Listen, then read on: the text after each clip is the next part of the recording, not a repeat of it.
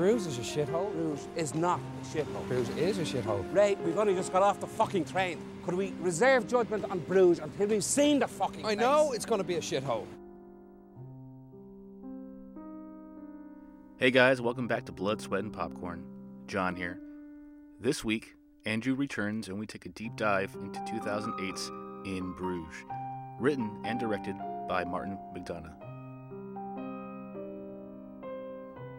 I actually had to stop myself from dubbing in the whole movie on this episode. The dialogue is so rich and so funny. This film is just fantastic, from its writing, its lighting, and its landmark performances, and the score is so great. It's definitely one of the best Hitman films I've ever seen. As always, find me on Instagram, Facebook, and Twitter at BSP Film Podcast. Let's just jump right in though. So crawl out of the alcoves, grab a pint, and book a trip as we go in Bruges. Surely you can't be serious. I am serious. And don't call me Shirley. They caught a shark, not the shark. Gentlemen, you can't fight in here. This is the war room. Wake up. We're tonight's entertainment. It's some serious gourmet. Shoot! I'm funny how? I mean funny like I'm a clown, I amuse you? You gonna do something or just stand there and bleed? How's that for a slice of fried gold? Here's Johnny.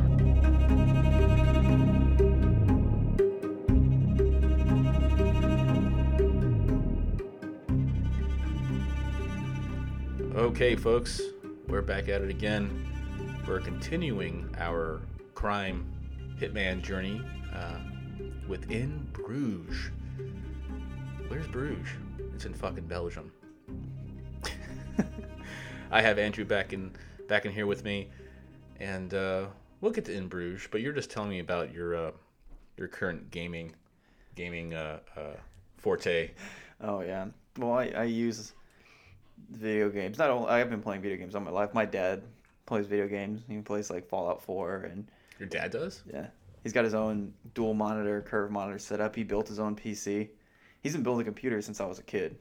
Oh, okay. It's funny because he's an air defense artillery dude in the army, a Stinger missile guy, and when he comes back, out of the field, he'll play video games with me. So that's pretty cool. Him and I like bonded over playing Command and Conquer and Red Alert.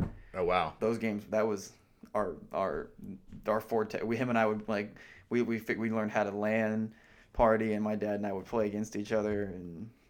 Real time. That's kind of fun, especially when you're far away. So my daughter and I, she's a product of her age group. She loves Fortnite. Oh boy. And Roblox. Mm-hmm. So I got Fortnite, I got Roblox, and I'm, by comparison to her level and her friends' level, I'm just complete hot garbage. Mm-hmm. I'm getting better, and I'm teaching her. Because we'll play duos on Fortnite. I don't know if you ever played Fortnite. I have once. We'll play duos where it's just you and your buddy partner up. You get your supplies and resources and weapons, and you'll go until you get killed. Mm-hmm. And we're getting better. She's getting better at. I'm teaching her more about strategy, and she's teaching me more about where to find the goods and where, and how to kind of navigate the game because she understands the interface way better than I do. But yeah, are you always? What kind of games are your preference though? Are you like a open world RPG? So my game styles of preference, I have two, and that's the one that I play with my dad, which is grand strategy games, like the Total War series, where you, and because my dad and I are both total history nerds, my favorite one is Rome 2, where I can basically recreate the rise and fall of the Roman Empire, and then I can where you're creating city-states. And you have armies, and you can go into these battles where you're basically an overhead commander, and you're controlling units on a battlefield, and you can actually recreate all of these awesome, historical battles, and then actually get to have them play out for you. So you can, set up pincer maneuvers and, hammer and anvil tactics that Alexander the Great used, and, recreate the Battle of Cannae, where the pincer maneuver really became prominent, and you can live out these things and then recreate them in different ways. So I like playing out the Romans, their rise and fall. I like playing as the Germans, orchestrating the fall of the Roman Empire. I love playing Alexander the Great, or from his like Macedonia, and kind of conquering the world as them. You can play as the Spartans, and conquer the world as Spartans and all kinds of stuff. Kind of reminds me, like I grew up playing all kinds of video games, but the lane you're speaking in reminds me of Age of Empires, Empire Earth, Civilization. So I've played both of those all pretty thoroughly too. And the difference, I guess, between those and the Total War series is the Total War is like it's turn-based, kind of like how Civilization is, but more of the emphasis is put on the battles themselves. Because like Civilization is just like chance-based really and percentage-based. This one you're playing on a terrain battlefield, so you can use a terrain to your advantage. If your elevation has its advantages, forests have their advantages. Each unit has specific traits, and so I'll give you an example. Something that I used to love doing is I would have basic level line infantry, but you haven't yet researched how to fire online with each other. So you research like plug bayonets so they can't fire. Right. So I would have them fire 2 volleys, plug bayonets, and just go straight into them while they're trying to reload still. How long have you been playing these kind of games? Years. Years. So since I want to say 5. Oh. Yeah, so I started playing. It's been a while. Yeah, real-time strategy games with like Command & Conquer and Red Alert. Yeah. And then I switched and I made my own transition to real-time strategy, and then or grand strategy, which is your campaign takes place over the entire world.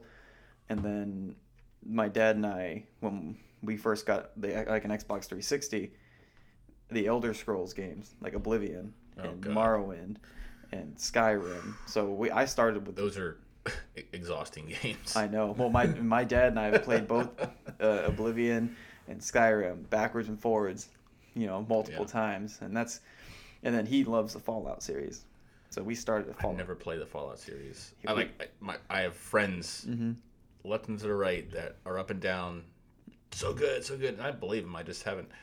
So yeah, and my dad's gotten into modding now, so he loves like modding his Fallout 4 game. And my earliest experience with modifying games was I remember playing Doom on PC, and then my grandfather owned a series of video stores. Like I said, the point, he had a series of video stores he owned, where a lot of my movie exposure came from.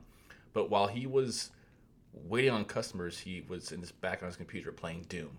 Really? So he would show me Doom, and I learned like the God code and all the code to get all the keys. And then he showed me, I guess a friend of his, an associate of his, brought in a modded version of Doom, and it was like you could play like as the Simpsons, or like as Homer, or you could fight Barney, or it was like the presidents. Yeah, and it was just, I thought it was just kind of silly and fun. But now, like these days, people have all kinds of weird, crazy shit. Oh yeah, that it's a world I really don't know much about. Yeah, but yeah, that and like I recently, because none of my friends are as nerdy about history as I am, and they don't care about recreating the fall of the Roman Empire. And I was like, whatever. So I also play a lot of like first person shooter games, but like realistic first person shooters. So not so much like Call of Duty, but we have this game called Escape from Tarkov, and it is a terrifyingly real game with the way the mechanics of it. And I'll just give you one kind of idea of how realistic the game is, because the sound design in the game is amazing. Right. You have to have headphones to play, because if I'm running through a forest and I brush up against a bush, everybody can hear it, kind of deal. And so to give you an idea of how real the game is, say you go in, you load up your character, you have magazines, you have to have a vest on to put your magazines in. Mm-hmm. You can have a backpack, but if you put your magazine in your backpack, you can't reload because your magazines are in your backpack, so they got to be on a chest rig. Right. And if you run out of ammunition, you can bring spare bullets in, but you have to go find a bush or somewhere to hide and click, and your character's sitting there just like, that sucks. Loading magazines, because like you didn't bring enough loaded magazines, and I could be walking by and I could hear that clicking, and I can just turn to that bush and light the bush up and keep going. Nice. And like it's it's an extremely intense game. When you die, it's terrifying because sometimes you will get shot by a sniper, or so you'll walk into a room and there's already a dude in there and he'll turn and shit whip you. And like, I can't tell you how many times I bruised my elbows because I jerk. I have like a really like jerk like reaction. Yeah. And I'll get shot and it's like, oh my god, because you just black out and you just hear like a crack and that's it. I'm currently playing between 3. I'll say 3.5. I'll explain what I mean of different types of games. So I do play Call of Duty, but I play what was Call of Duty 4 Modern Warfare. I played the remastered version still. It's just so good. It's just comfort food for me. I've also been playing because I watched the Witcher series, so I bought Witcher 3, and I've been playing through it, and it's kind of like those Far Cry games. It's just like a lot to do, and it's just a huge world, open world game. Yeah, it's just like it's very intimidating. I got frustrated with it, so I put it away for a bit. When this current semester I'm in picked up, and then I recently also I have a soft spot for zombie games, survival games. So I played through Dying Light 4 or 5 times, and now I just re-downloaded Dead Island.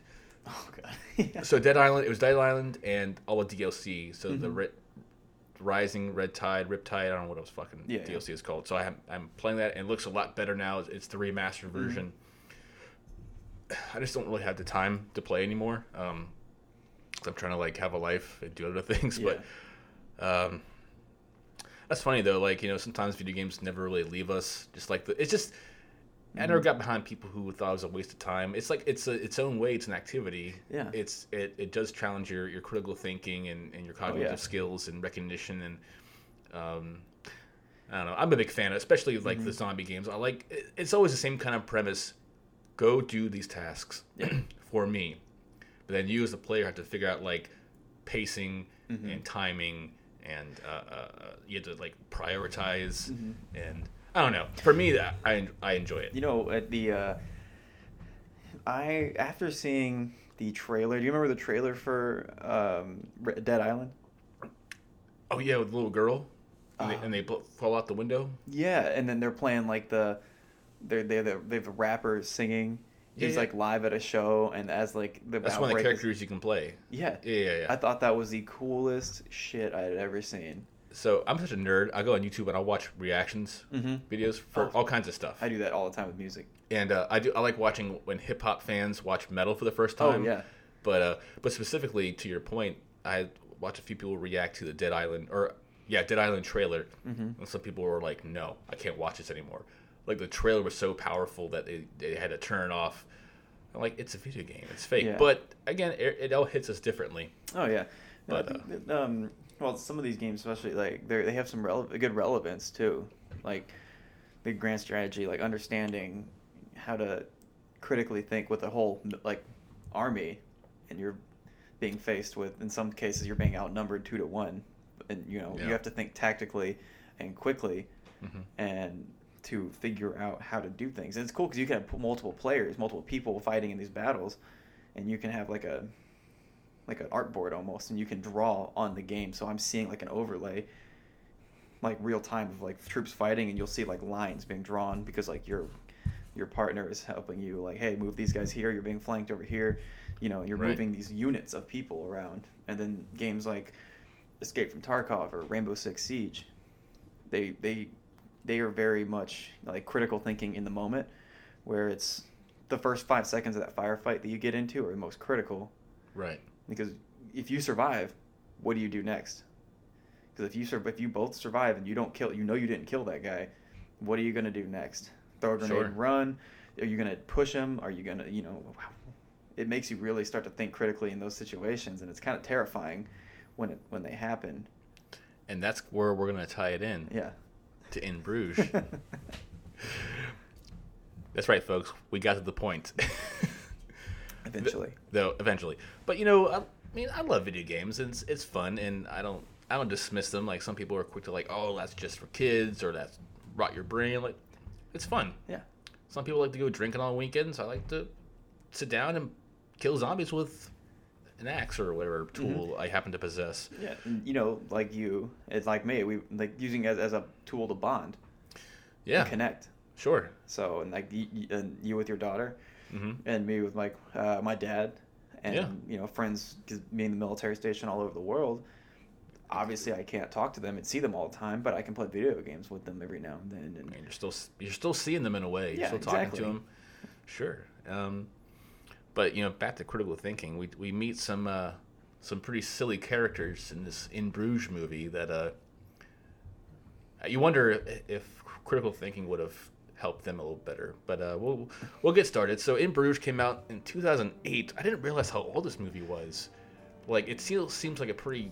I mean, it's not like old. Like, The Godfather is an old movie. Holy shit, that's almost 50 years old. Yeah. But came out in 2008. I love the studio that made it. Focus Features. They make a lot of great films. They have a pretty good body of work behind them in their catalog.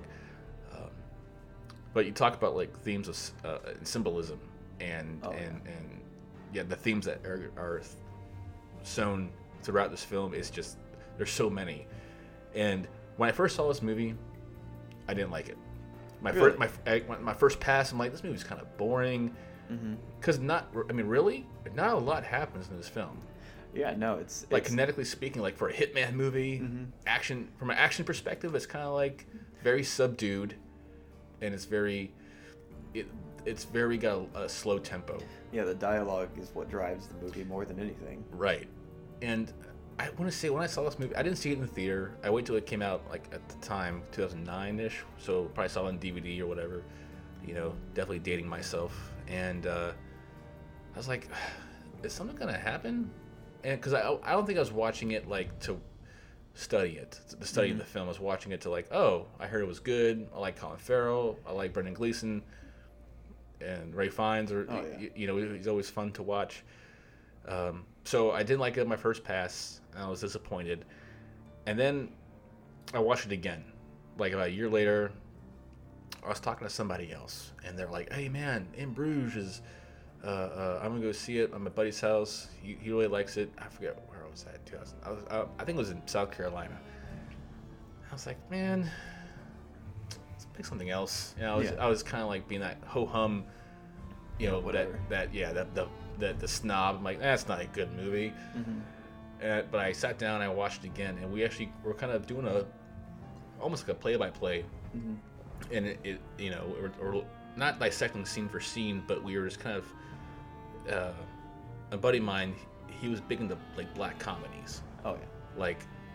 And I knew it was a black comedy, but I didn't really catch all the things I had missed in that first time because I think I might have been distracted or I didn't give it my full attention, which to the film's to be fair to the film, I should have done. So my second viewing, I'm like, oh, I this is a complete different movie from what I saw the first time. Oh yeah, yeah. And then I watched it again recently before we sat down and talked about it. I'm like, oh man, this movie's so good. Like I missed so much shit. I'm a dumbass. Like, so when I started watching it, I probably watched. I think I saw this movie in 2014, 2015. It's probably the first time I saw it. Okay. And the only reason I saw it was because I kept seeing clips randomly, and then WatchMojo.com, they always have their videos and everything. The top 10. The top 10 videos, and I kept seeing the scene show up repeatedly, and it was when he calls the Americans a bunch of fucking elephants. Oh yeah. And he gets chased around the bench. And he's like, and it's just this big fat American dude who can't catch up to him, and he's just like, there's something so funny and dry and funny about that scene that I was like, I want to know what this comes from. I based my entire decision to see that movie off of that one scene. Been to the top of the tower? Yeah, it's rubbish. It is. Guidebook says it's a must-see. Well, you lot ain't going up there. Pardon me? Why? I mean, it's all windy stairs. I'm not being funny. What exactly are you trying to say? What exactly am I trying to say? These are a bunch of fucking elephants. Fight you.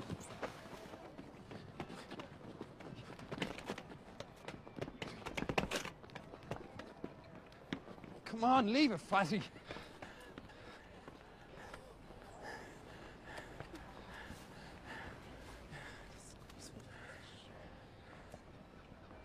You know you're just the rudest man. The rudest man. What's all that about? They're not going up there. Hey, guys, I wouldn't go up there. It's really narrow. Screw you, motherfucker! And oh, sure, I was in love with it from the first time I saw it, and it was I guess more or less because I'm not a huge like Michael Bay action movie kind of guy. Fair. I'm more of I like dialogue-driven movies, dark comedy. Specifically dark comedies. My favorite one is Doctor Strangelove.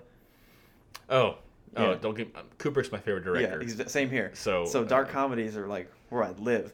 Right. So this was right up my alley when I watched it. But I've probably seen the movie maybe upwards of 10 times, and it's actually what I base when I talk to people, and like if I'm gonna be friends with them, if they've seen it. Mm-hmm. And if they haven't seen it, if I show them if they liked it, then that's how I know I can be friends with them, really, because they get it. They get like that style of comedy, and it every time I watch it, I catch new things. Yeah, it's definitely like, so that's a testament, I think, to British filmmaking. Well, I know it was set in Belgium, and the two leads are Irish. Mm-hmm. Martin McDonagh, yeah, he is completely English. Yep. And you look back to like some of Edgar Wright's work, it's both very original and unique, but also super British. Yes. And it's very, you can tell it's not made with American sensibilities. Mm-hmm. And I think that maybe that's why I got turned off by it the first time. Maybe. Yeah. British comedy in general has it's a lot more dry in its humor. It's not as punchy. It's very the real humor is in the dialogue, in like the delivery of the dialogue. Right. I guess think of that scene like you said about the with the Americans, and then it follows after the one big American guy can't chase, he's all winded, and him and the two women go to leave, go into the church to go up to the top, and Brandon Gleeson. It's like, oh, y'all don't want to go in there. Yeah. It's really windy. Yeah, they just keep like. I mean, that's the filmmaker joking with us, whereas Brendan Gleeson's character was totally oblivious to what happened before. It's very British. Oh, yeah. And do you see any of his other work? Seven Psychopaths, and I recently saw came out a couple years ago. Three billboards. I haven't seen that one. I've heard that one was really. That one floored me. That one on the first time through, I was like, this is fucking great. Okay. And I haven't seen it since, which I need to revisit. It's really good. Okay. I'm gonna have to. Yeah, I know. I don't feel bad because I love In Bruges, and I've seen like all of the videos about it, and Martin McDonagh, how he talks about his creation and like, his vision when he made the movie. I feel bad because I haven't seen Seven Psychopaths, and I also am a huge like Christopher Walken fan. Yeah, that's a good one. I haven't seen that movie. That's on my list of things to watch. Yeah, sure. I mean, looking back at what he's put out, he's got a pretty good track record as a filmmaker. Yeah, no, In Bruges was his first full feature-length film. Was it? Yeah, and he wrote it complete. He wrote it completely on his own. And he directed. It was his first film because he was a playwright. Yeah. He's made a few shorts. He actually made a few short films with Brandon Gleeson, so he already had some kind of rapport. Right. Yeah, that was his very first, feature length. And he talks about it. I thought it was really funny because I was watching the interview with him, and they do a really good job he does a really good job of breaking down how he came up with the premise of that movie, where he went to Bruges on a day trip, and he was like, "Man, I love this." He's like, "I love the museums, and I love the culture." But after a day of it, he's like, "All right, I just want to go get drunk and try and get laid." And he's like, and so he experienced both sides of those two characters. Yeah. As himself, and he's like, I gotta make something out of this. So now I gotta figure out why would two people be here, and that's that's what set the story, or the basis for the story was like, how I'm gonna take this way that these people feel and turn it into two characters, and then build something around that. And I mean, you get that off the bat because the first lines of the movie is about Bruges being a shithole. Yeah, it's him like kind of narrating what the conversation that happened between him and Ray Fiennes' character. Get to fucking Bruges. Mm-hmm. And he's like, I don't even know where the fuck Bruges is. And it's in Belgium. It's in fucking Belgium. After I killed them, I dropped the gun in the Thames, washed the residue off my hands in the bathroom of a Burger King, and walked home to await instructions. Shortly thereafter, the instructions came through. Get the fuck out of London, you dumb fucks. Get to Bruges. I didn't even know where Bruges fucking was.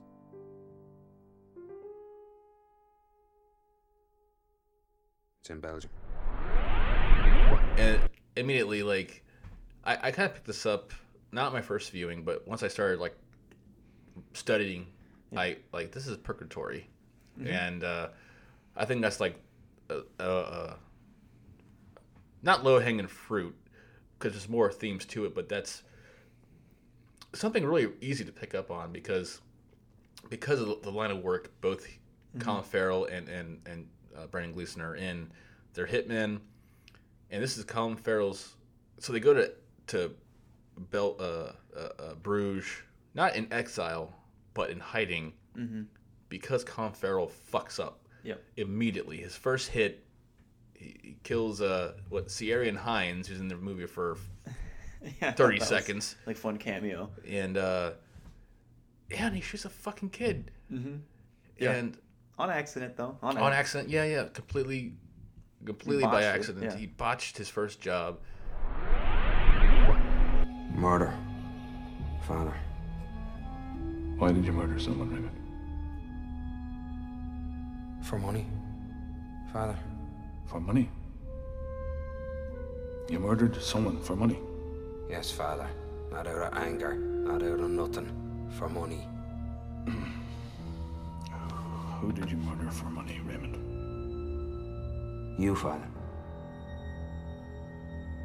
I'm sorry? I said you, Father. What, are you deaf? Harry Waters says hello.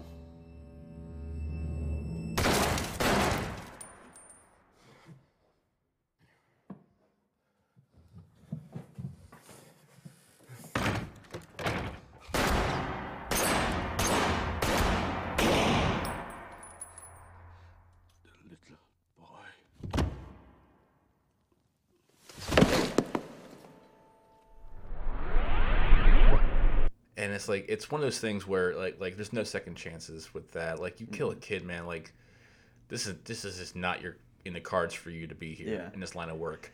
You go do something else. Go drive a cab. Just stop doing this because you're terrible at it. But yeah, like, back to your point, there's that split of personalities, because where Ray, who's Colin Farrell, is the younger guy who's the reason they're there in the first place. He wants to get drunk. He wants to get laid. Like, every young guy can relate to Colin Farrell's character. And then you have the more traveled, world-weary Ken, who's like, let's go sightseeing. Yeah. He's all about it. He's just, fuck yeah, let's do this shit. I love it. He likes to, his line, he's like, he likes to strike a balance between culture and fun. Right. Yeah. And they're doing like the gondola tours, or the, what do you call them? Was that what they called them? It was a canal ride. Canal ride, yeah. And it looks a lot like a gondola ride. It's funny because when you watch the movie, you can easily see yourself being both of those people. Yeah. It may not be obvious at the same time, but you've all been that person, sitting there with your collar flipped up, not wanting to be there. And you've also been that person who was like floored by where you're at and awestruck. Yeah, because like Colin Farrell, he's pissing and moaning. The weather sucks. Like, he doesn't give a fuck about museums and churches.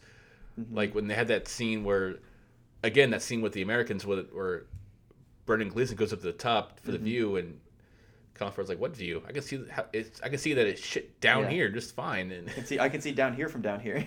Right. No, I can quote most of this movie pretty well, and like my buddies who I've gotten into this movie, our friends hate us because we always make these like references to each other, and nobody ever gets it, and then we're just sitting there like, laughing our asses off at our attempt at humor. So I was thinking about like, how I would tie like Our Companion piece to In Bruges, and I picked Collateral because it's a Hitman movie, but a more, as far as like English dry humor, black comedy, crime movie, I should have picked Snatch. Yeah. And that, I mean, Snatch is still on the table. That's fine. But like I like the the payoff that you see early on with the ticket taker for the ride up. Yeah, it was like it's €5. Intro is €5. And happy in your work? Yes. Yeah. Yeah. 10, 20, 30, 440, 450, 460, 470, 480, 490. Will you take 490? Entry is €5. Come on, man, it's only 10 cents. Entry is €5.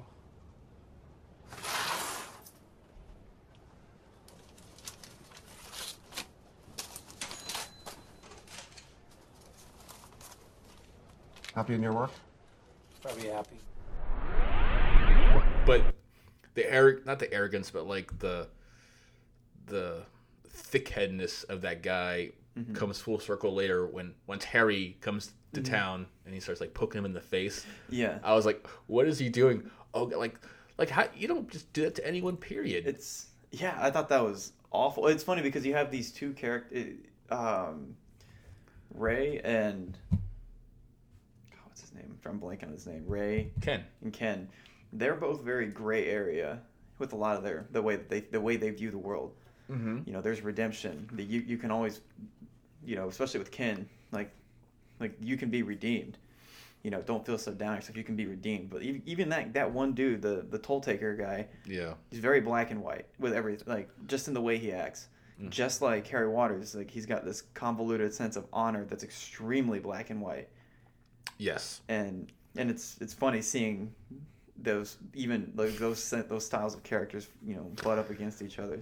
And I kept thinking like it was kind of funny how Ken's foreshadowing what he's supposed to do later when he's up at the top and he points to his finger gun. Yeah. Like, to Colin Farrell's character. Foreshadowing. And I kind of like want to go back to those Americans again because I think it's Martin McDonagh like fuck you America a little bit, like because the only Americans in the film are these fat, overweight, just arrogant fucking people. Is that how America really is seen across the pond? Oh yeah, he makes like the quips at Americans multiple times in the movie, where they're like, "Oh, you're an American." Oh, in the little person too. Yeah, he's American. Yeah. Yeah. And he's like, just don't. He's like, yeah, I'm American. Just don't count it against me. He's like, well, isn't that for me to judge? Yeah, right. And then he says, the same thing to Brendan Gleeson's character, and he's like, well, just don't say anything too crass. I was like, right. They're just making constant like jokes because he knows he's an American and he knows everybody's view of Americans. So he's like, don't hold it against me. Yeah, we're loud, we're obnoxious, we're overweight, we're whatever. But I don't know if you could tell. I could tell. I had a good ear for this.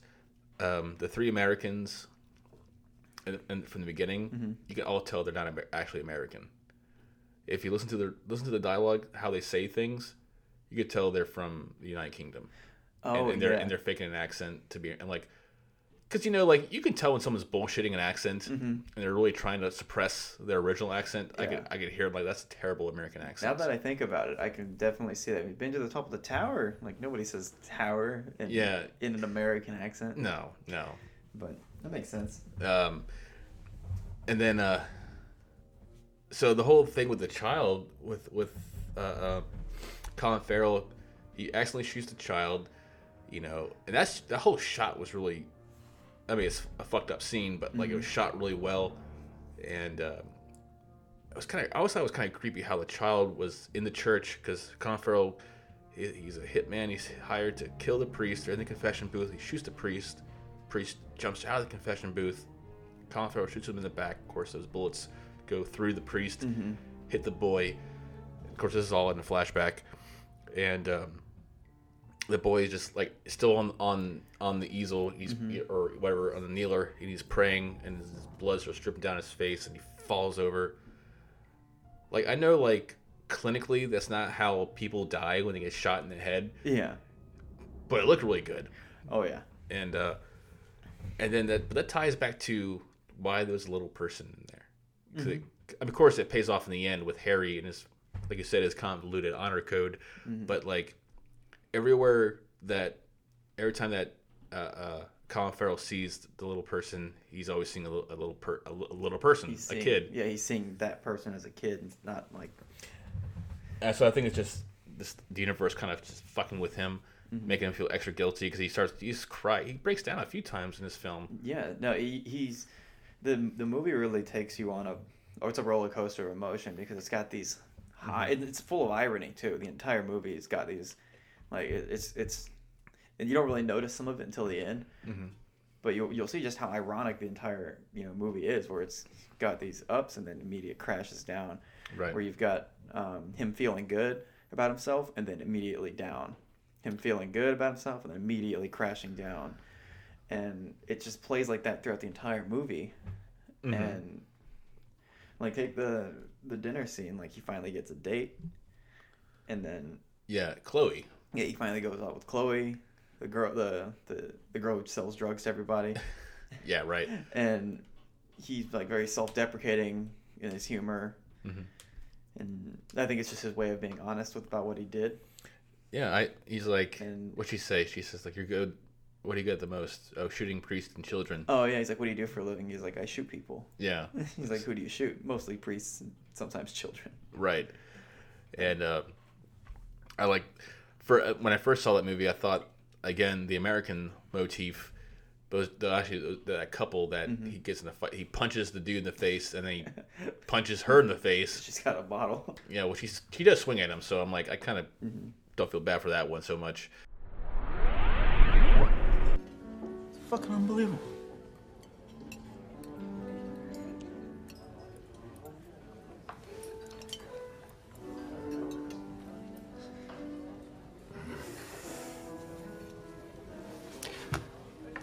What's fucking unbelievable? Are you talking to me? He pauses, even though he should just hit the cunt. And he repeats, "Yes, I am talking to you." What's fucking unbelievable? Well, I'll tell you what's fucking unbelievable, shall I? Blowing cigarette smoke straight into myself and my girlfriend's face. That's fucking unbelievable. This is the smoking section. I don't care if it's the smoking section. All right? She directed it right in my face, man. I don't want to die just because of your fucking arrogance. Uh-huh. Isn't that what the Vietnamese used to say? Vietnamese? What are you talking about, the Vietnamese? That statement makes no fucking sense at all. Yes, it does. The Vietnamese. Well, saying it over and over ain't gonna make any more sense out of it. How does the Vietnamese have any relevance whatsoever to myself and my girlfriend having to breathe your friend's cigarette smoke? Tell me, how's saying...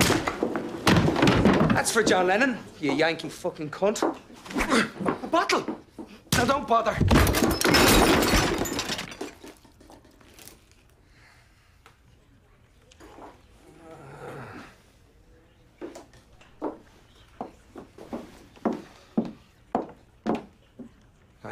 We're leaving. I guess it turns out they're Canadian. Yeah, so I think we should go back a little Let's go bit and back. talk about his Let's do that. their use of every time they say something in the movie, there's a reason behind it, and it all Tell me more. ties together at the end. So like take the conversation that they have when they're sitting down on the bench and they're talking about, the Lollipop Man. What's a Lollipop Man doing knowing karate? He's like, well, Right. he came at me with a bottle. And he's like, well, a bottle, that's a deadly weapon. You got to do what you got to do. It's either you or him. And then it comes full circle when he is having dinner, Mm-hmm. and you see her raise the bottle, and he says, "Oh, a bottle," and then he sucker punches her in the face. Like, Very good point. Yeah. Everything that they say in that movie, it's all tied to something else in the movie. And I keep thinking back about things that come back around again. So he shoots a priest, and he shoots a boy praying, and they keep going to all these churches, and then in that same conversation about the lollipop man, they have this frank conversation, Colin Farrell and Brandon Gleeson, about faith and what do you believe in, and it's always moral questions are brought up, and and it kind of ties to how Ray feels about the fact that he killed a little boy and the justice that should be bestowed upon him should he die, and which we'll see later when he tries to kill himself in the park. So I just think it was interesting. Like, there was a lot of religious, I don't know if it was like, not symbolism, like it's a religious film, but like as a mechanic, as like the judgment. Well, I think is because they take him to the museums, and I think he's constantly feeling judged for everything. Yeah. And they take him to the museums, the priest, where the blood of Jesus Christ. They go to where they go, the Basilica of the Holy Blood. Yeah. And they go to the art museum, and they're seeing all of these paintings about people who are being judged. Yeah. They've got. I wrote that down too. The art gallery. When they're at the final one, they're talking about purgatory, and there's Jesus Christ at the top, overseeing the judgment of everybody. Ray, did we or did we not agree that if I let you go on your date tonight, we do the things I wanted to do today? We are doing the things that you wanted to do today. And I would do them without you throwing a fucking moody like some 5-year-old who's dropped all his sweets. I didn't agree to that. You almost feel what he's feeling, like when he's sitting on the bench by himself, and you see all these people, he's looking out at all these people, these kids walking, and then he sees the little person walking, and he tries to wave at him. The guy doesn't wave back. He's like, "Oh, okay, I'm, fuck me, right?" Yeah, right. Yeah. He's like, "Well, whatever." And then he looks down at this dog, ugliest dog I've ever seen. It's got mange and stuff on it. He looks at this dog, and the dog looks at him, and then the dog even turns its head away, and then you just see him put his head down, like you're like, everybody, even the dog, just like was nothing to do with you. Yeah, and it's you like big piece of shit. Exactly, and I think he feels that the world is kind of just judging him for what he did, and all of that stuff. And like, if the dog's not even gonna recognize him really, or the dog's turning his head. I mean, to a certain degree, like it's a very fine line, because, like, okay, he did something completely heinous, severely egregious. Okay, you're a hitman. Shit happens. Grown-ups make grown-up choices, and they hit the fate they hit. But a boy was an innocent victim, was collateral, if you will. And so while that was still an accident, it was still heinous, but also it was still an accident. And like, Ray had no ill will in his heart towards the little boy or to children, but because he knows deep down that you just don't fucking do that. Yeah. Everywhere he looks, he's just getting waterboarded with fucking, like, you piece of shit. Yeah, everyone. Kids. He's seeing kids everywhere in any manner, with a little person. Actually, he's seeing little kids everywhere. And, like, even when that scene in the park, he's in front of a bunch of kids playing in the park. Yes. And he even has a conversation about, he's like, this kid's never going to, be able to grow up and come to Bruges. I mean, he might want to come to Bruges, even though it's a shithole. Like, it's funny because he constantly also, Bruges is, like, this vehicle for the movie that, like, he's constantly talking shit on Bruges. And like, every time there's a very, somber conversation, at the end of it, he's like, still here in fucking Bruges. And like, he's like crying, and he's like, still like, but at the very end, he's like, he's still here in Bruges.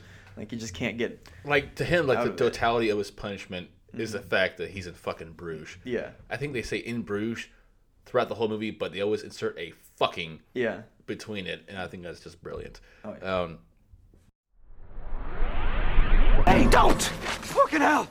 Where the fuck did you come from? I was behind the thing. What the fuck are you doing, Ray? What the fuck are you doing? Nothing. Oh my God. You were gonna kill me. No, I wasn't. You were gonna kill yourself. What? I'm allowed to. No, you're not. What? I'm not allowed to, and you are? How's that fair? Give me gun back. You're not getting it back.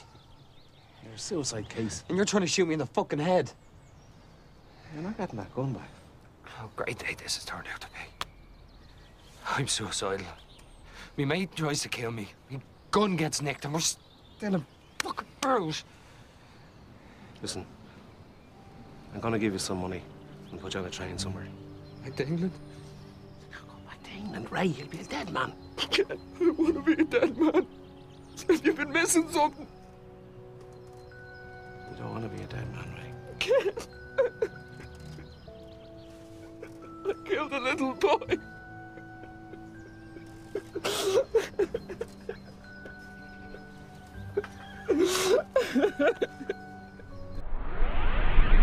He meets Chloe. He goes out after Ken tells him to stay in. It's like, hey, fuck you, I'm going to go out. He meets Chloe. Mm-hmm. He actually casually kind of picks her up. Yeah, scores a date, and then he has that fight with the Canadians, which comes to bite him in the ass later. Mm-hmm. Which, I mean, I love that scene because the guy was all like, "Why'd you have to blow cigarette smoke in my face?" But also, like, Ray had a good point. Like, dude, you're in the fucking smoking section. Like, yeah. Well, sit somewhere else next time. I don't know what to tell you. One of the things I wrote down about the movie is like the hyper realistic dialogue. Yeah. You can see, I can imagine people having these exact conversations and just like the wildness of it, how it's so funny, but real. Mm-hmm. But that one scene when he's having dinner, he's like, isn't that what the Vietnamese used to say? Oh, he was on that for so, he's like, he what do you mean about into the Vietnamese so hard. Like, what is he talking about? Like, what the fuck, what are you talking about the Vietnamese? That is no context here. And he's like, yes, it does. The fucking Vietnamese. And he punches him. I love it. And he's like, that's for John Lennon. Oh yeah. He's like, that's for. And he called him. He's like, you Yankee fucking cunt. It's like, oh my god. And then it turns out that they're Canadian. He's like, I heat the Canadian. He's like, oh, yeah, Canadian. Like, it all comes full circle. That was good. What is your name? Derek Earl.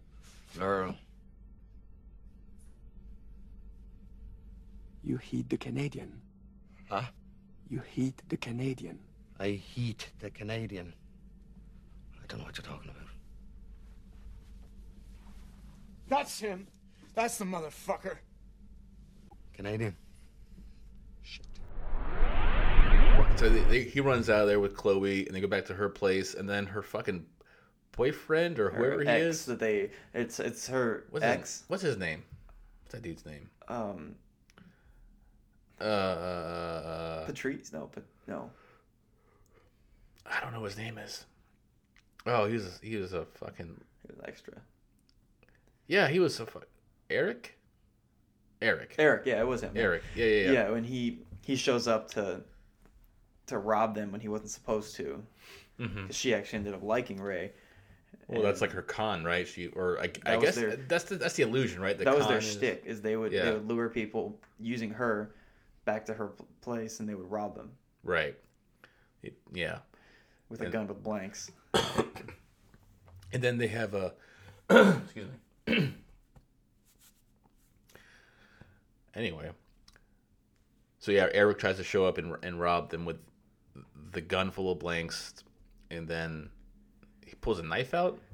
So Ray disarms him. Yeah, Ray disarms him, and he pulls a knife out, and Ray holds the gun up. He's like, "That's not gonna help you, man."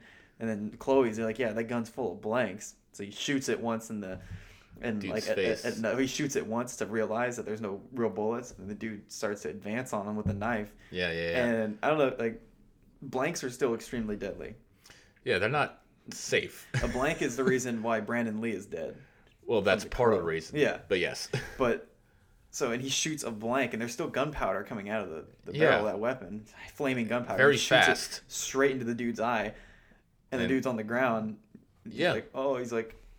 I like how through all that, like she sees her ex-boyfriend and ex-partner fucked up, and she's like still basically tells John Farrell, call me. Yeah. Yeah, like they're all that. It's He's like, please stay. It's cool.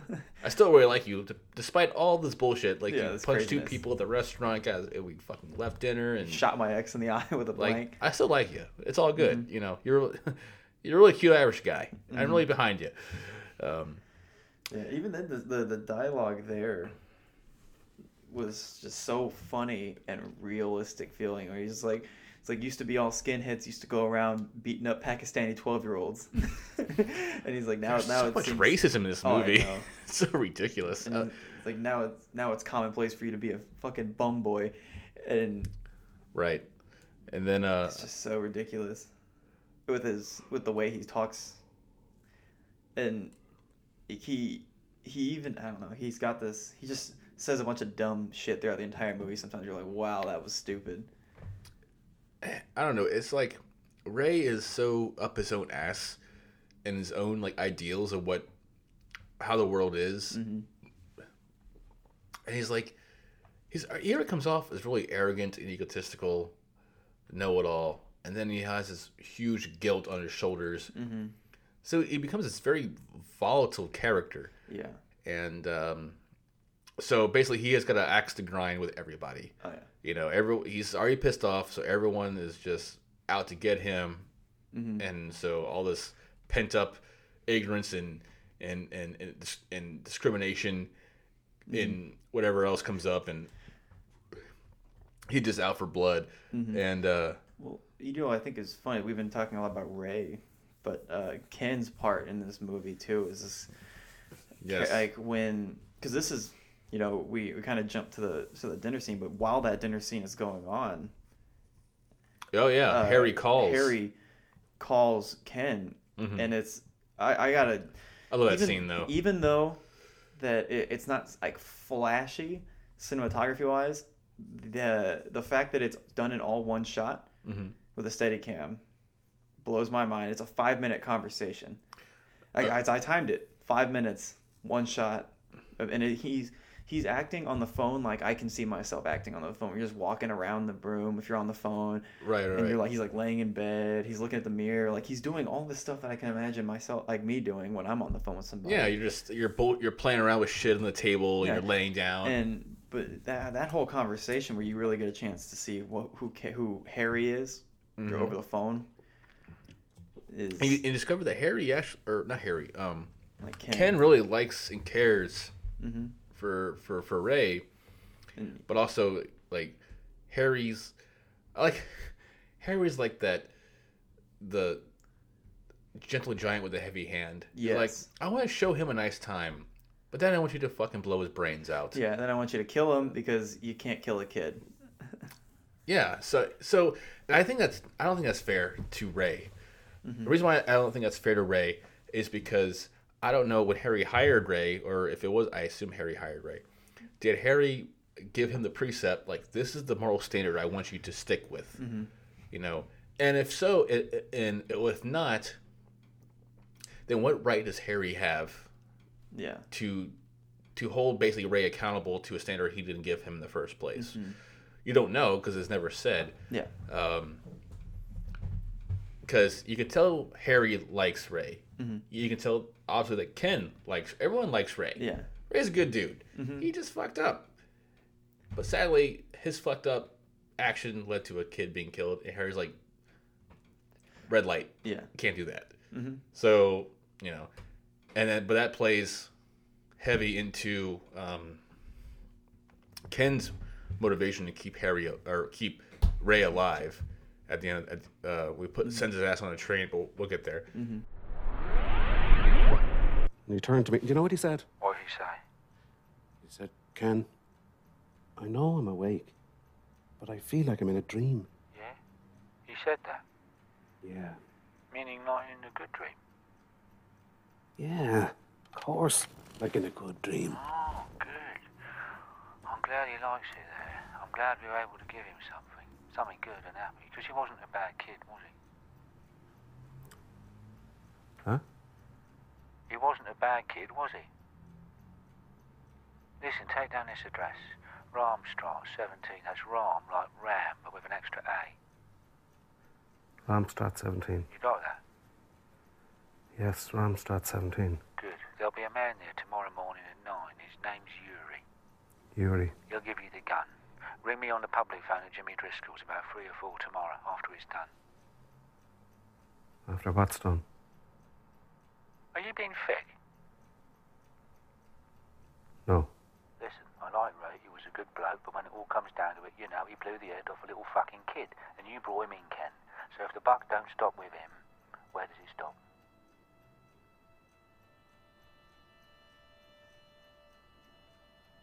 Ken? If the buck don't stop with him, where It does stops it with me, stop? Harry. That's an easy one. Don't get shirty, Ken. Listen, I'm just glad I was able to do something for the boy before he went. Do what for the boy? You know, have him get to see Bruges. I'd like to get to see Bruges again before I die. What was it you said again about it? Yeah, it's like a dream. I know I'm awake, but I feel like I'm in a dream. Yeah. Give me a call when he's dead.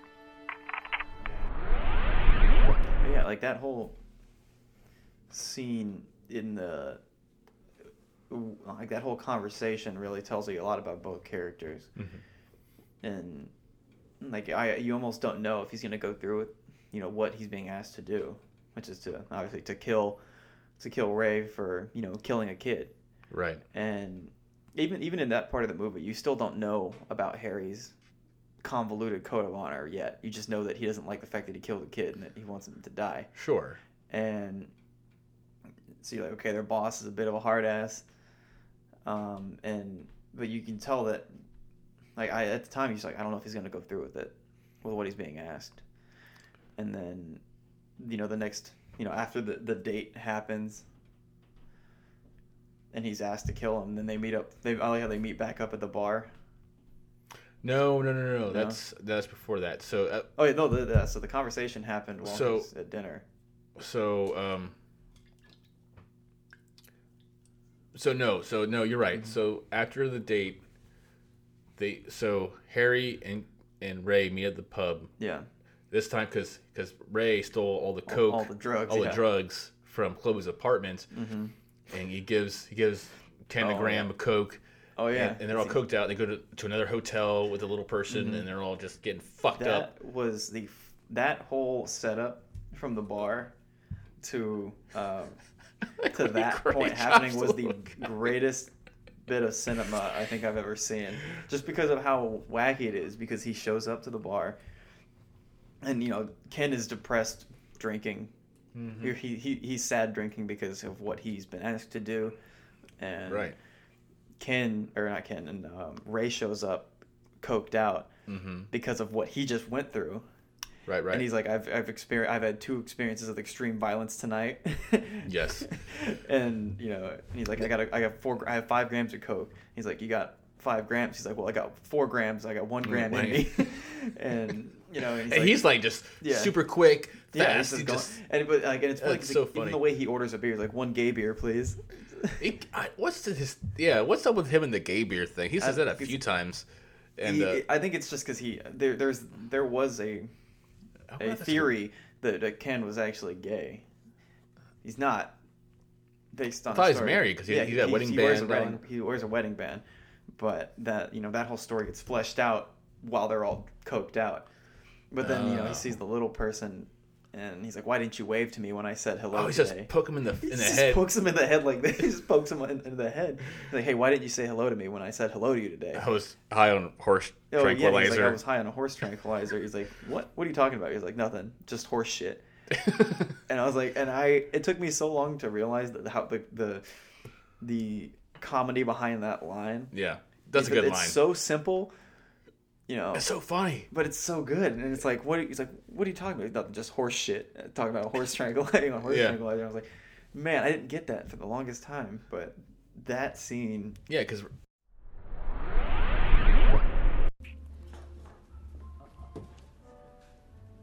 why didn't you wave hello to me today when I waved hello to you today? I was on a very strong horse tranquilizer today. Wasn't waving hello to anybody, except maybe to a horse. Huh? What are you talking about? Just horse shit. You from America? Yeah. Don't hold it against me. Well, that's for me to decide, isn't it? And then he's just like, and then Brandon Gleeson just shows up next to him, coked out. They're all both looking down from the midget's perspective. When he shows up, and they're both like staring perched over his shoulder, yeah. like staring Yeah. with glazed eyes. Oh my god, I pissed myself laughing. Yeah. It's such a good scene, and you know, and then he fucking karate chops. Oh yeah, they have that. Well, then they go to the hotel and they have this wild conversation about a race war. I'm like, that's gonna be a race war. The first time I saw this movie, that scene lost me. I'm like, Yeah. what the fuck is happening? And I watched it again recently. I'm like, oh, this is fucking gold. This Yeah. is so funny. Yeah, and it's like who come like where was Martin McDonagh's head when he thought up this whole conversation? It might have been about one a gram race in. war? Yeah, maybe he probably had a gram in him. He probably had a gram in him already. He was ready. He's ready to rock and roll with he's this whole. talking about he's like there's gonna be a race war. I can see it. What side are the Between- blacks going to be between on? the whites and the blacks. Yeah, yeah. Which He's like, side will they be on? The blacks. Like, what about the Vietnamese? The blacks. Like, well, I'm fine with the blacks. If the Vietnamese are on their side, he's like, you can't. And then that's when the whole mood gets brought down by Ken, who's like, well, you know, my wife was black and she was murdered by skinheads. Mm-hmm. Where do I fit in all this? And that's when like the mood gets really shot, but you really learn a lot about Ken's character. You're right. And then you learn that conversation buried within it is where the relationship between Ken and Harry, their boss, Mhm.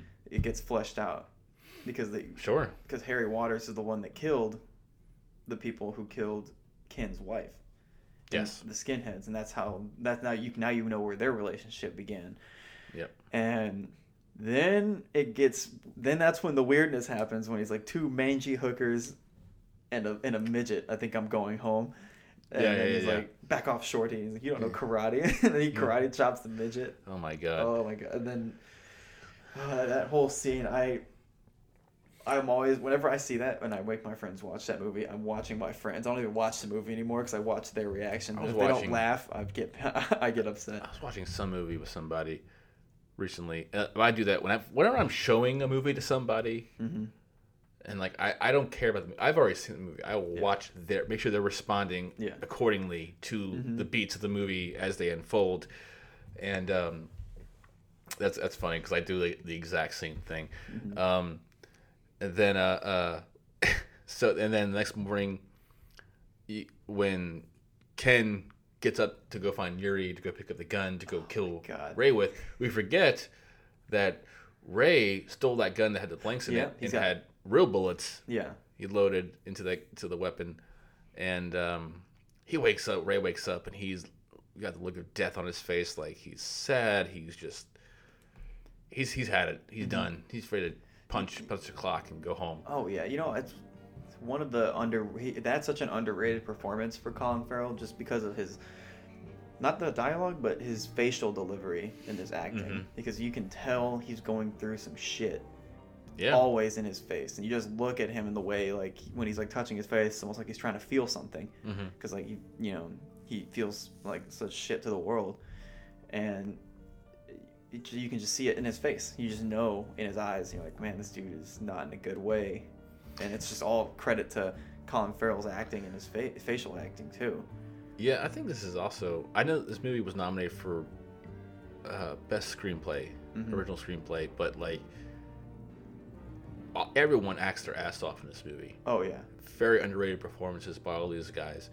And so Colin Farrell wakes up, Ray wakes up, and he goes to the park. He's gonna off himself. Meanwhile, Ken got the weapon from Yuri, which again, amazing interaction. That I love Yuri. I want to know more about Yuri. Yeah, he's such a fun guy to visit. Well, I always talk about whenever I say in the alcoves that like nobody gets it, and they're like, "Oh, you just have never seen this movie." Then did he go on to you about the fucking alcoves? Yeah, yeah, he did. Yeah, and that whole exchange was so funny. But and then that scene. So when I was actually in Syracuse, I based a short 2-minute piece off of that scene in the park where you see Ken kind of stalking Ray, and you still don't know if he's going to go through with it, even though he's got the gun. I still, even in my head, I was like, he's not going to do it.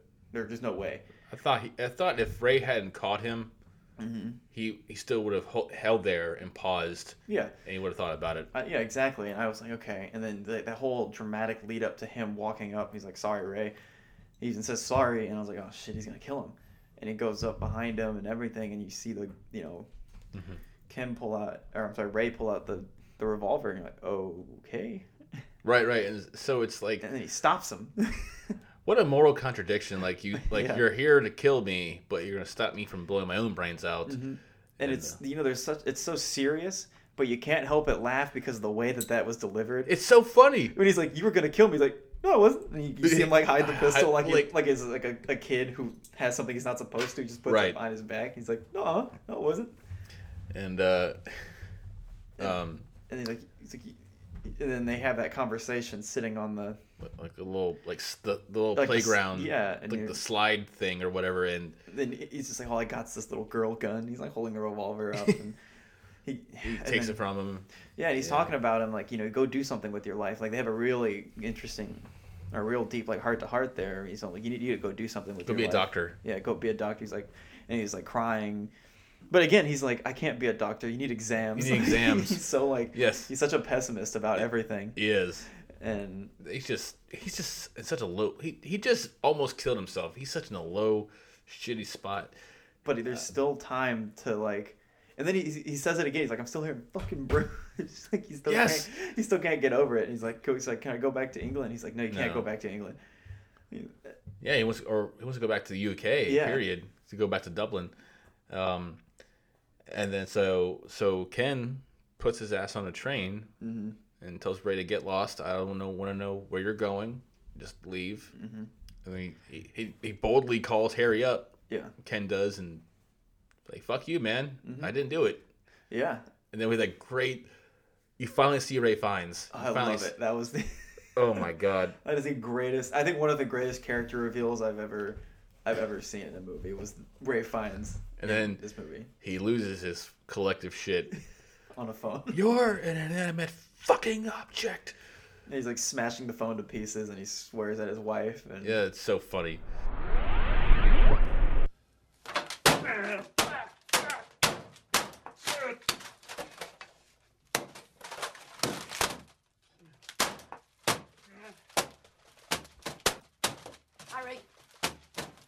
Harry. What?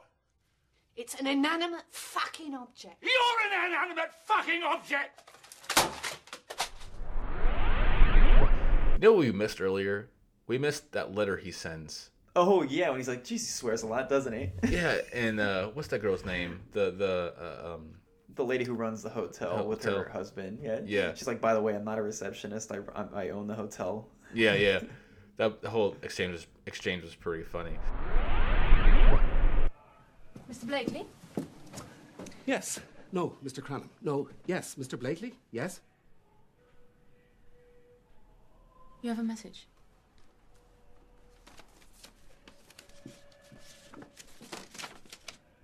Shit. Number one, why aren't you in when I fucking told you to be in?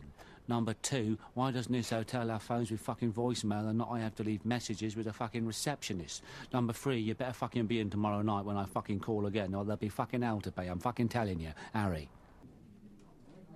He swears a lot, doesn't he? Like a big, fat, fucking retarded fucking black girl on a seesaw. Opposite. A dwarf. So Harry gets pissed off, tells his family I gotta get away on business.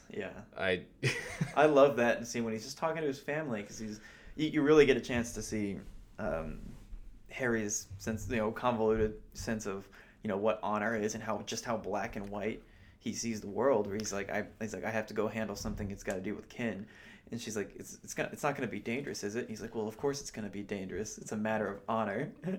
I just think it's so funny how in all these mob movies or hitman movies, all these kind of crime movies, there's always these nose up in the air criminals with this perturbed, perverted sense of ethical principles that, okay, I want to hurt other people, but I'm not going to hurt these people, or I'm not going to do that action. I'm still going to do something that I know is wrong, but I've had it in my head that that's okay as long as it's justified by not doing these other things. Yeah.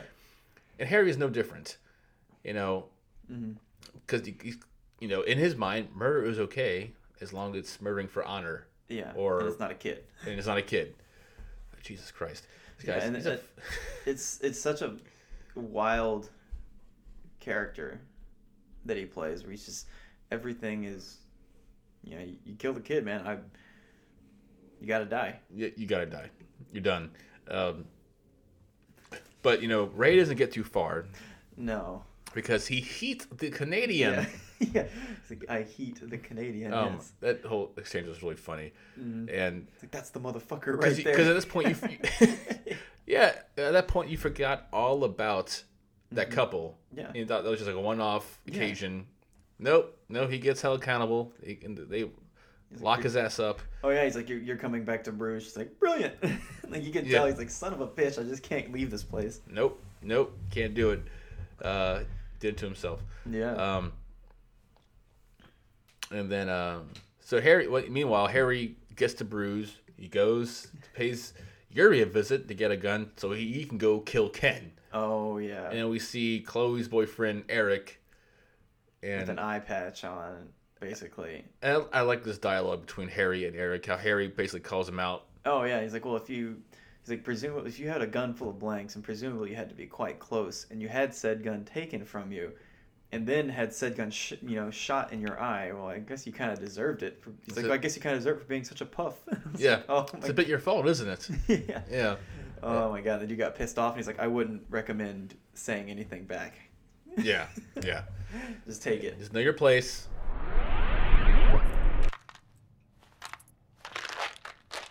Motherfucker.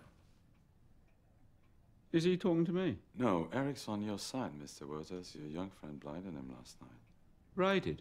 I was trying to rob him, and he took my gun from me. And the gun was full of blanks. And he shot the blank into my eye. And now, I cannot see from this eye ever again, the doctors say.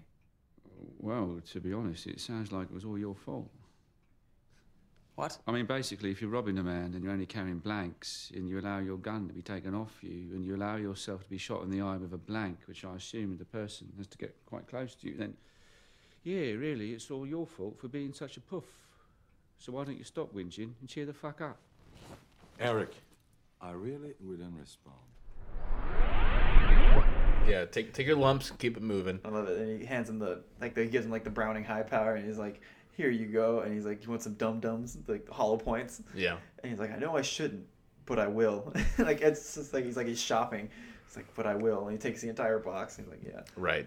I love that. That exchange between them. I want to see Yuri again in another movie. Yeah. He's a good character. They get... So, well, Harry shows up. He's in Bruges proper, and he meets up with Ken, and they're sitting down having a drink. And it's like almost like I like the scene in movies where the hero and the villain sit down and have a conversation. Yeah. It's like there's that mutual respect, like the Batman and Joker, or there's so many examples of this, and it's the same here. But what I can never get away from after seeing all the Harry Potter films, if you're a Harry Potter film or a Harry Potter fan and you're listening to this, basically it's Mad Eye Moody, who's Brendan Gleeson, and Ralph Fiennes is Lord Voldemort. And for a minute and a half straight, Mad Eye Moody is calling Lord Voldemort a cunt. Yeah. In so many ways. His kids. And his kids are cunts. Let's face it. I'm not being funny. I mean, no disrespect. But you're the cunt. You're the cunt now. You've always been a cunt. And the only thing that's going to change is you're going to become an even bigger cunt. Maybe have some more cunt kids. Leave my kids fucking out of it. What have they done? You fucking retract that bit about my cunt fucking kids. I retract that bit about your cunt fucking kids. You insulted my fucking kids? That's going overboard, mate. I retracted it, didn't I? Still leaves you being a cunt. I fucking got that. It's the funniest That's my favorite scene in the whole movie. Is that little dialogue bit. I think what's really underrated about the movie is its cinematography, because some of it seems does seem kind of just basic, but at the same time, like the creativity and like the just how gorgeous. And I think part of it's the city itself that really helps him. It's a great backdrop. Yeah, sure. It's gorgeous, and the way that he shoots, or some of these the dialogue is portrayed, and some of these conversations are shot is gorgeous. Like the whole conversation between those two, that scene is so beautifully lit, and I really wish I could use that specific scene to show, you know, how to light a scene properly, and how to show a shot in reverse to the students. But the dialogue is so off color that I can't show it to my students. Just show it with no audio. Yeah. Drop the audio off. But it's beautifully lit, and I love the conversation that he has. And there's actually, I wrote a note when he's talking about, and I honestly I think about this sometimes too, like just in my own life, and if I'm ever feeling depressed or whatever, you know, everybody feels down sometimes. Sure. But he's talking to me. He's like, the kid's suicidal. And he's like, he's suicidal. He's like, you're suicidal. I'm suicidal. We're all fucking suicidal. We don't all keep going on about it though. I was like, damn. I was like, that's so true. Like everybody's got their own. I didn't see it as like, oh, everybody's suicidal, but like everybody's got their own issues. But you know, we don't all keep going on about it. Like, you know, suck it up, kind of deal. And I love that. Yeah, like sometimes I remember that when I think about it. When I feel like that, I was like, yeah, it's true. Everybody's going through their own shit. Sure. So why do I don't need to keep going on about it. I just need to shut up and move, you know? Right. But that whole scene, the whole exchange is so good. And I also just always love the mutual respect when two opposing forces sit down and talk, because they know like the bomb is going to go off eventually, but we're going to talk about it first. And yeah. Oh yeah. He's when he's talking about the kids, he's like he killed a kid. He's like he's like, well, first the rank is like, well, the boy has the capacity to change. The boy has the capacity to be something better than himself. And he's like I have the capacity to change. He's like yeah, you do have the capacity to change. You have the capacity to get fucking worse. I was like, damn. And that's so funny because they're sitting down. Yeah, like, you know, opposites. They're basically, what's the word? Not villains, but they're the protagonist and antagonist, if you will. They're finally meeting and sitting across from each other, and they're taking jabs at each other, but still keeping it respectful. Yeah, in a sense, like they're not freaking out and having a shootout in the middle of all these people on holiday, as he says.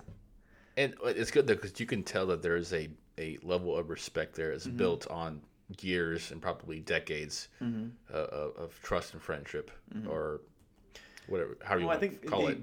That goes back to his sense of honor, as convoluted as you know, ridiculous as it may be. Sure, he still feels that like he's not gonna, you know, go off half cocked on this dude. He's gonna sit down with him, talk to him, figure out what happened, and then make a decision based off of that. Even though he had it in the back of his mind that he was gonna kill Ray or kill Kent anyway. Yeah, but he's gonna sit down and be respectful still because it deserves it. Yes, and that's I just love that exchange. Yeah. Well, they go to the tower because he's like, "Hey, let's go. Let's do it up in the tower." He's like, "Hey, you think I'm gonna have a shootout amongst all these people?" Right. And then so we circle back. Now we have that same ticket taker guy from the tower, and then you hear about the American who had the heart attack. Yeah. That was a good ties back full circle. Yeah, full circle to that whole bit. That was pretty funny. And then this ticket taker guy just decides to poke Harry in the forehead repeatedly. It's why was it? Because it was closed. Yeah, like the tower is closed. That's why it closed early, because the American had the heart attack. Yeah, he's like, the tower is closed. Yeah, like the tower is closed. Yeah, and I was like, oh, and you just know, and then you see Ken like slowly like bring the chains out in the background, and he just like straight pistol whips him into submission. Because he knew that Harry wasn't going to stand by. Take that. No. And no. I knew he was going to take that, but I was wondering, I was like, what is he going to do? Is he going to shoot him, or is he going to beat his ass? He beat the shit out of him. And then, while they're there, Eric runs by and he sees that they're at the tower, Mm-hmm. and that plays into Well, later. yeah, and then even then at that same time, Ray is getting out of jail because Chloe bailed him out. They're in that same park, or in that same kind of courtyard. I don't know what way to put it, but they're in the same open air area, and it's they're all just they're really just like meters from each other, mm-hmm. and kind of, and that's when they meet the little guy again, dressed up like a school kid. Oh my god, yeah. And they have their own dialogue too while Ken and Harry are walking up the stairs. They cut to those dudes having the dialogue, talking about Yeah, those are simultaneously they're occurring having at the same time. And and he's like, I'd find it. He's like, I'm sorry for karate chopping you. And he's like, well, I'd find it a lot easier to believe you if you weren't laughing at my fucking face. Yeah, that whole bit was really He's funny. like, it's for the goddamn movie, man. He's dressed up like a little school elf kid. or like something. a school kid. Yeah. Yeah. Oh man, but it's funny because Harry and Ken, they just missed Ray. Mhm. They were in that same little park area, and I was wondering when the other shoe was going to drop, Mhm. because I know that because now Ken thinks that Ray has left town. Yeah. He told Harry that. Harry so now probably thinks that. Mhm. But where is Ray? Yeah. Right there. And then so Harry and Ken have this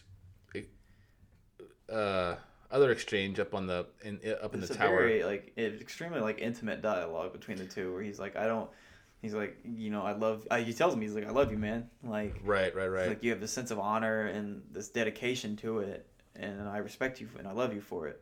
Yeah. And then Ray finds like, well, now I can't fucking shoot you, can I? Yeah. You said all that stuff. And now he shoots him in the leg. Yeah, going like a little bit before that part, when he's like, all right, and he pulls his gun out, and the guy sets his gun down, and Ken sets his gun out and scoots it forward. He's like, Ken, pick up the gun. I know I'm gonna win because you're a fucking spaz. It's just like, I love that line for some reason. But yeah, and then he shoots him in the leg. He's like, well, he's like, you think I'm not gonna do anything? What are you doing? What are you fucking doing? I'm not fighting anymore, Harry. All right, then I'm blowing your fucking head off. Oh, don't come over all Gandhi. What are you fucking doing? Ken, stop messing about, please. Pick up your gun. I know I'm going to beat you anyway, because you're a spaz, but... Harry. I'm totally in your debt. Things that have gone between us in the past. I love you unreservedly for all that. For your integrity. For your honor. I love you. The boy had to be let go. The boy had to be given a chance.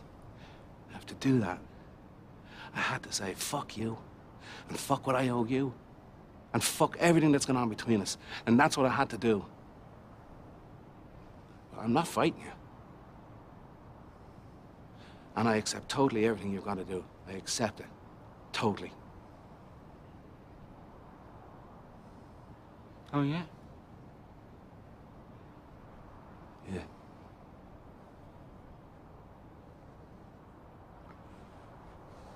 Well, you say all that fucking stuff. I can't fucking shoot you now, can I? It's entirely up to you, Harry. It's entirely your call. All I'm saying is, I'm not fighting.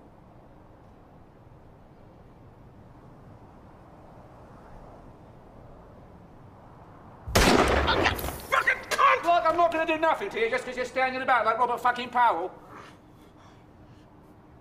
Like who? Like Robert fucking Powell, like of Jesus, the fucking Nazareth. My fucking leg! I just think it's funny because like they're like these good. They have this very interesting dynamic, and like they respect each other so much, but he still shoots him in the leg. Yeah, you can't get him off scot-free. He still didn't do what I told you to do. Mm-hmm. And so this is my way of keeping you in line. Mm-hmm. Yeah, and at that time, that's when Eric sees, because he's I guess he's essentially keeping watch for them. What it looks like. I think it was just like happenstance. Yeah. Because he happened to see them go into the tower, and then he happened to bump into Ray and Chloe. Mm-hmm. It's like, wait a minute, Harry's in town to fucking kill Ray. Mm-hmm. Let me go back. I just saw him in the tower. And then Harry is like helping Ken down the stairs. Yeah. I know I just shot you in the leg and you're limping, so I'm gonna do the nice guy thing. I'm gonna help you down the stairs. And so Ray Eric comes up and just squeals, "Oh, Ray! Oh, he's here. He's down at the pub. Yeah, he's having a beer." And that just infuriates. Oh yeah, and then Harry. and then Ken knows. He's like, "Oh shit." Yeah. And then he reaches for his gun. They both reach for their gun and do their whole little fight. Who's that? It's Eric. The blind boy? Yeah. Yes. What do you fucking want? The guy you're looking for. The guy, Ray. He's downstairs at the bar.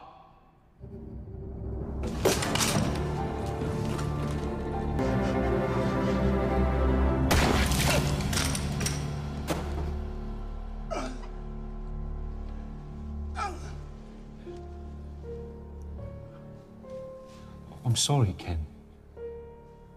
But you can't kill a kid and expect to get away with it. You just can't. This is the part of the movie that after Harry was able to fire that second shot on Ken that ends up mortally-ish wounding him. Right. This part of the movie is where it's just one segment that I just can't stand, or I can't get past it really. It's when he shoots him and he starts running down the stairs. So like as Harry's running down the stairs to Eric, and then they keep going down more stairs. It takes them forever to get out into the courtyard while Ken is dragging himself. I mean, you don't know how far down they went, but he's dragging himself up the stairs. Yeah, with 2 gunshot wounds. Yeah, 2 gunshot wounds. And is able to stand up on the ledge, which again, to the music and everything, I thought that scene where Ken is kind of like buttoning up his suit and making himself look good, and he's dropping the coins to kind of like let everybody know that something Get out of the way. Get out of the way. Yeah. And he drops, and he hits the ground, and is able to talk to, have that like few seconds of dialogue before he dies with Ray. And Harry still isn't out the door. Harry's still coming down the steps. Yes. And that's the only thing. Is like, man, how tall? Either that tower must be tall as shit, or there's some pacing issues here. I think that was. I noticed that last viewing I had of this movie. I was like, is he ever gonna get down the fucking stairs ready? Yeah. Like, where the fuck did he go? Yeah. Like Collateral, the dude ran down like 16 flights of steps, moments behind an elevator. Yeah, and he was there. Yeah. Caught up, no problem. But here, they're going down, a wooden spiral staircase, and like it's just that's the only part that kind of threw me. Is just the pacing was definitely off at that point in the movie. But other than that, that scene where he hits the ground, Ken's body hits the ground, and the blood packs just explode under his body. Yeah, so bloody. And that whole thing happens where he just gives him a warning, and then that chase ensues. Yeah, and then the chase was really funny because they go back to the hotel because he couldn't find his gun. Yeah. And what's that girl's name? The one who runs the place. Mm-hmm. She tells Marie, I think is her name in the movie.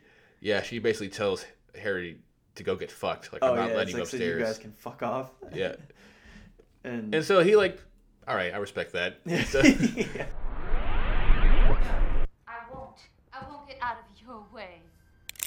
You'll have to go through me. Well, obviously, I'm not going to go through you, am I, with your baby and that? I'm a nice person, but could you just get out of the fucking way, please?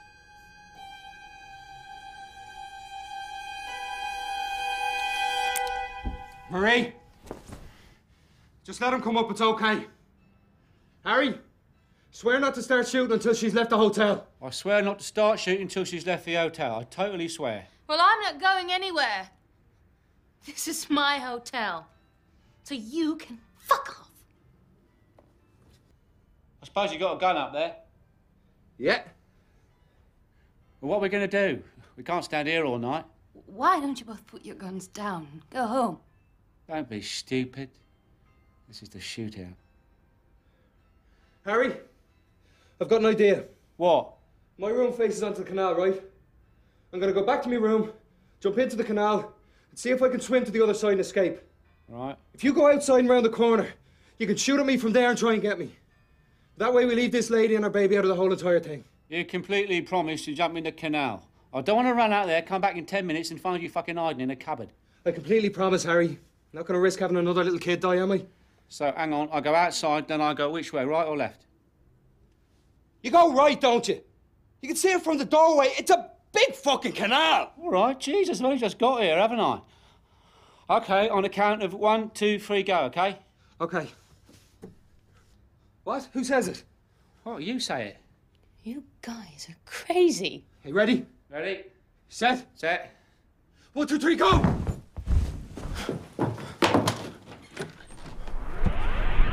So they agree to like meet outside, and Harry follows Ray, shoots Ray, gets him in the chest from a very far distance with a pistol. That's a long shot for a pistol. Like, for a center mass shot, even still, like that's a long shot, and he's shooting hollow points at him. So, I mean, I don't want to be too naggy on the ballistics and the probability here, but that was a pretty good shot. That was a pretty lucky shot. I mean, and he only fired once too.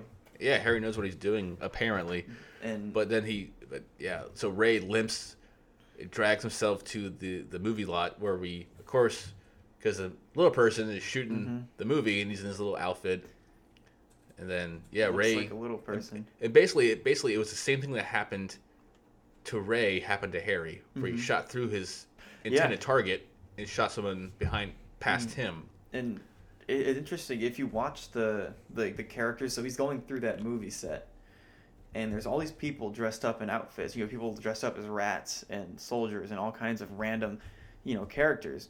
They're dressed up as characters from the paintings he was looking at. Yeah, I'd never caught that. So it's like he's walking through purgatory. He's walking into it. Really? Yeah. I gotta watch it again now. Yeah, it's really cool. And going back to the whole conversation he's having with Harry in the hotel, I think it's probably another bit of just comedy gold in the midst of all of this action, where she's like, "Why don't you guys put your guns home and go, or put your guns down and go home?" And he's like, "Don't be stupid." He's like, "This is the shootout." He's living for this moment. Yes. And then they're like.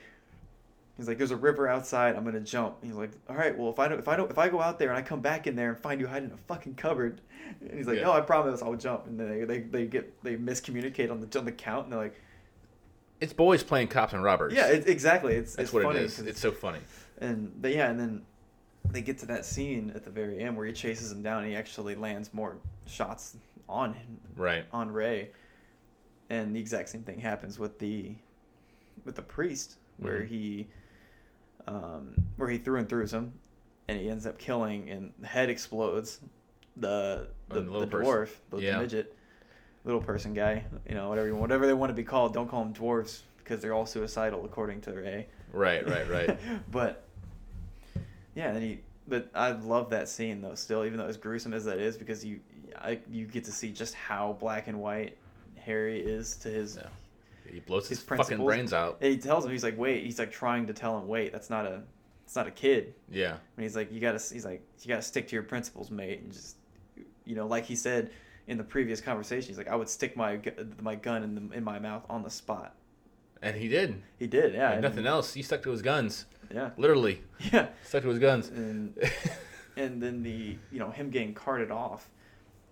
The way that scene where the dialogue is written. Not only is it just a very ambiguous ending because of what you're looking at, but if you listen to how he's talking, you can't tell if it's happening in the past or you can't tell if it's happening in the present, or if it's in the future as if he's dead, or if it's in the future as if he's alive. Well, he says, "I wish I would have survived," or something, right? No, he's like, I hope I survive." Is that what he said? I could have swore he said. Because like there's wish a I whole, had survived. There's a whole part in there at the end where he's talking about like he uses us in one sentence. He uses past and present tense, or past and future tense, to describe what's going on. Okay. It's like I gotta look this up because it's gonna. Yes, Last lines. Okay, this is what he says. Last lines. And I really, really hoped I wouldn't die. I really, really hoped I wouldn't die. Yeah. So is he dead? Or is he? It's never. Yeah, it's never clear. No, it's not clear.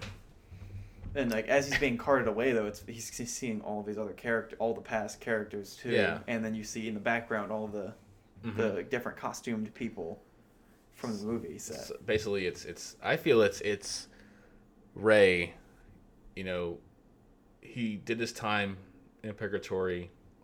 You know, like mulling over the sins of killing a child. Yeah. And now he's facing deliverance. Mhm. You know, whether he went to heaven or hell, that's up to debate. Yeah, whether he lived.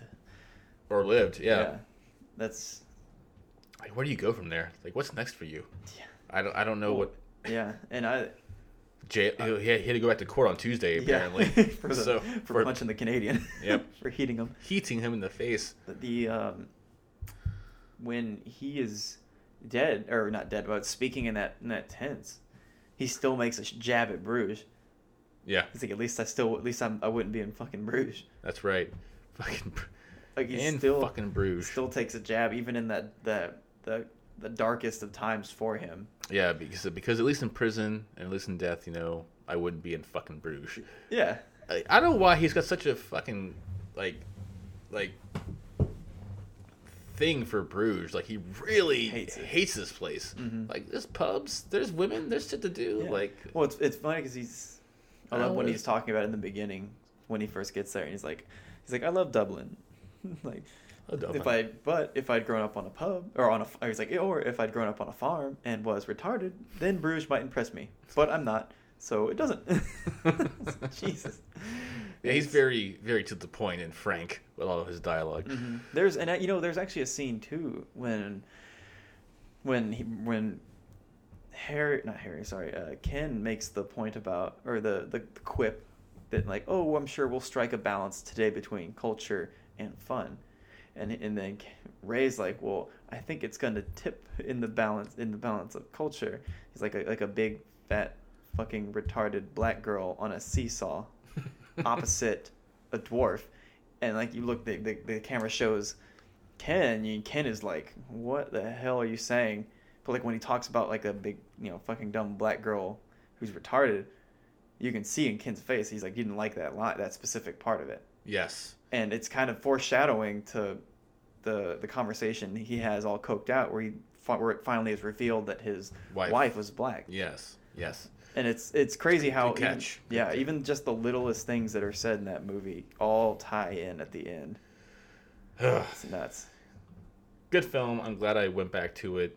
I'm glad I sat with it again and gave it another fair shake. Oh yeah. That's good. What do you? Let's talk ratings. Oh yeah. No, I don't even need to see. I know what this rating is for me personally. I think this movie's an A+. Okay. Because I think there's the only negative thing I have about that movie is that just that one scene in the pacing of it with the stairwell. But I think the dialogue's probably some of the sharpest dialogue that's not from Quentin Tarantino. Fair. That I've witnessed and gotten to hear in a long time. The only other, you know, dialogue that I could imagine that was anywhere near that would be like Stanley Kubrick's A Clockwork Orange. I mean, that quality of that wild dialogue, even though The Clockwork Orange is like a mixed. It's a different kind of film. Yeah. But like I love Kevin Smith has pretty sharp Kevin dialogue. Smith. Yeah, he's another one. He might not make the best films, but he's a pretty good writer. I'll give him that. But as far as like the living to people now who are, you know, writing their own movies, I think it's some of the best dialogue that I've ever heard next to a Quentin Tarantino movie. It's just I would agree. So real sounding and feeling. So whenever they talk, I can imagine having the exact same conversation. I think it really because of the darkness and the subject matter, it really lends itself to a military audience too. Just because a lot of people in the military have this kind of obsession, not a lot, I should say, but a lot. I know a lot of people in the military, you know, my friends, me included, that have this kind of draw to dark humor. I think it's part of just because of the nature, at the end of the day, the nature of the job, and the darkness of it really is funny. Even like the punching a dude and then punching a woman in the face because she's got a bottle. Like, some people might see that as kind of off-putting, but like, I thought that was hilarious. I mean, so in your defense though, like, and in the context of the scene it was shot in, like, he was offensive with him, the man, but was defensive and reactive to the woman, and basically it's like, it's when you paint yourself or back yourself into a corner and you get fed a shit sandwich. What do you do to react to it? Yeah. And that's something, especially from like a military standpoint, I mean, it's pretty universal as well. Everyone gets those boxed up moments, but like the military, we can easily identify with having our backs against the wall and having to react in a way that's going to self-preservate our own existence. That's not an absolute. No. That's just. It's very easy to relate to. Yeah, and so I think just because, you know, we've all, and again because, you know, being in the military, being around it a lot, you hear like dark humor is part of everyday life. You know, anytime you're deployed or you're on ship or you spend enough time just between you and the boys or you and the group of your unit, you get into you talk about a lot of really weird, dark subject matters, and you find the comedy in it. Like that comedy is one of the biggest ways that most people that I know cope with things. It's one of the biggest ways that I cope with things, and getting to see it played out. You know, this guy who's dealing with death in the way that he is. Yeah. In the comedy behind it still. Pain is comedy. Yeah. It's tragedy. Comedy is what? Tragedy plus time? Probably. Yeah. Who said that? I don't know, but it's don't quote me on it because I didn't say it first, but I know it's from somebody else. But you know, but you can relate to that style of comedy more, or I can at least when I watched it. I respect that. And that's why I think that's why for me that's how I can gauge if I'm gonna like a person or not. I'm gonna go against the grain. Okay. Not against the grain. This is gonna be a B for me. Okay. It's Stream City, stream it, and that's just because it's so subtle. It's a brilliant film. I'm not knocking the film down a peg from where it's at. I think it's a great film. Dialogue's really funny. It is a couple of little things. Some of the pacing could have been tightened, and I wish there was some characters I wish I had spent more time with. My personal preference, don't hate this movie at all. I'm glad I went back to it, and I would totally recommend it to other people. So don't let my rating dismiss any ambitions to see it, folks. If you have the opportunity, please sit down, give In Bruges your time. It's worth it. I think it is, and I think to me it's more than just a casual watch because of all of the themes in the movie. And if you're a fan of cinema and you're a student of cinema and storytelling through dialogue, I think it's a fantastic movie to reference and to watch because there's a lot of great scenes to dissect and talk about and explore for sure. But yeah, maybe for the average viewer, I can understand why it would be a B because, you know, to the average person, there's a lot of nuance involved in this movie, and if you don't have the time or the passion to, you know, give it the time, then yeah, it's probably going to be like a kind of funny movie to some people because again, it's English humor as well. I think to the American sensibility. The average American sensibilities for an average American audience, a lot of stuff will get missed. Yeah, it's gonna go right over our heads. And because of that, it will be easily dismissed as like, oh, it's just a wannabe funny movie, or it's kind of slow, or they recognize it as, oh, it's just another it's English humor, and they immediately and even because it's that, they don't really know to call it that because they don't really know what English humor is. Yeah, they haven't seen. That just sound like I'm some sort of pretentious super noob. I mean, they just haven't. They haven't seen the British Office, the original, or anything like that. Yeah, that's definitely the same kind of as the American version. It's two different shows. Oh yeah. Okay. Anything else you want to throw in there about Mr. In Bruges fan? No, it's one of my favorite movies, and it always will be. Hey, well, do you own it? I do. Then you can always watch it. Yeah. It'll always be with you. So, well, folks, that's it for Blood, Sweat, and Popcorn this week. In Bruges, if you've seen it, let me know what you think. It's a good one. It's definitely not one to pass up, especially if you are listening to a film podcast. You should definitely take it upon yourself to explore these films because obviously you have an interest in them. That being said, I want to say thank you to Andrew for stopping by and lending a great conversation to a really, really great film. And we will see you next time. Thanks, guys.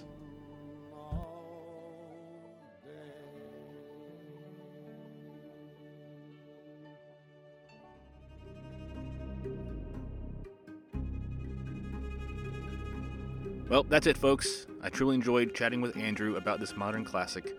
Next week, my friend Jocelyn comes back, and we chat about an indie staple.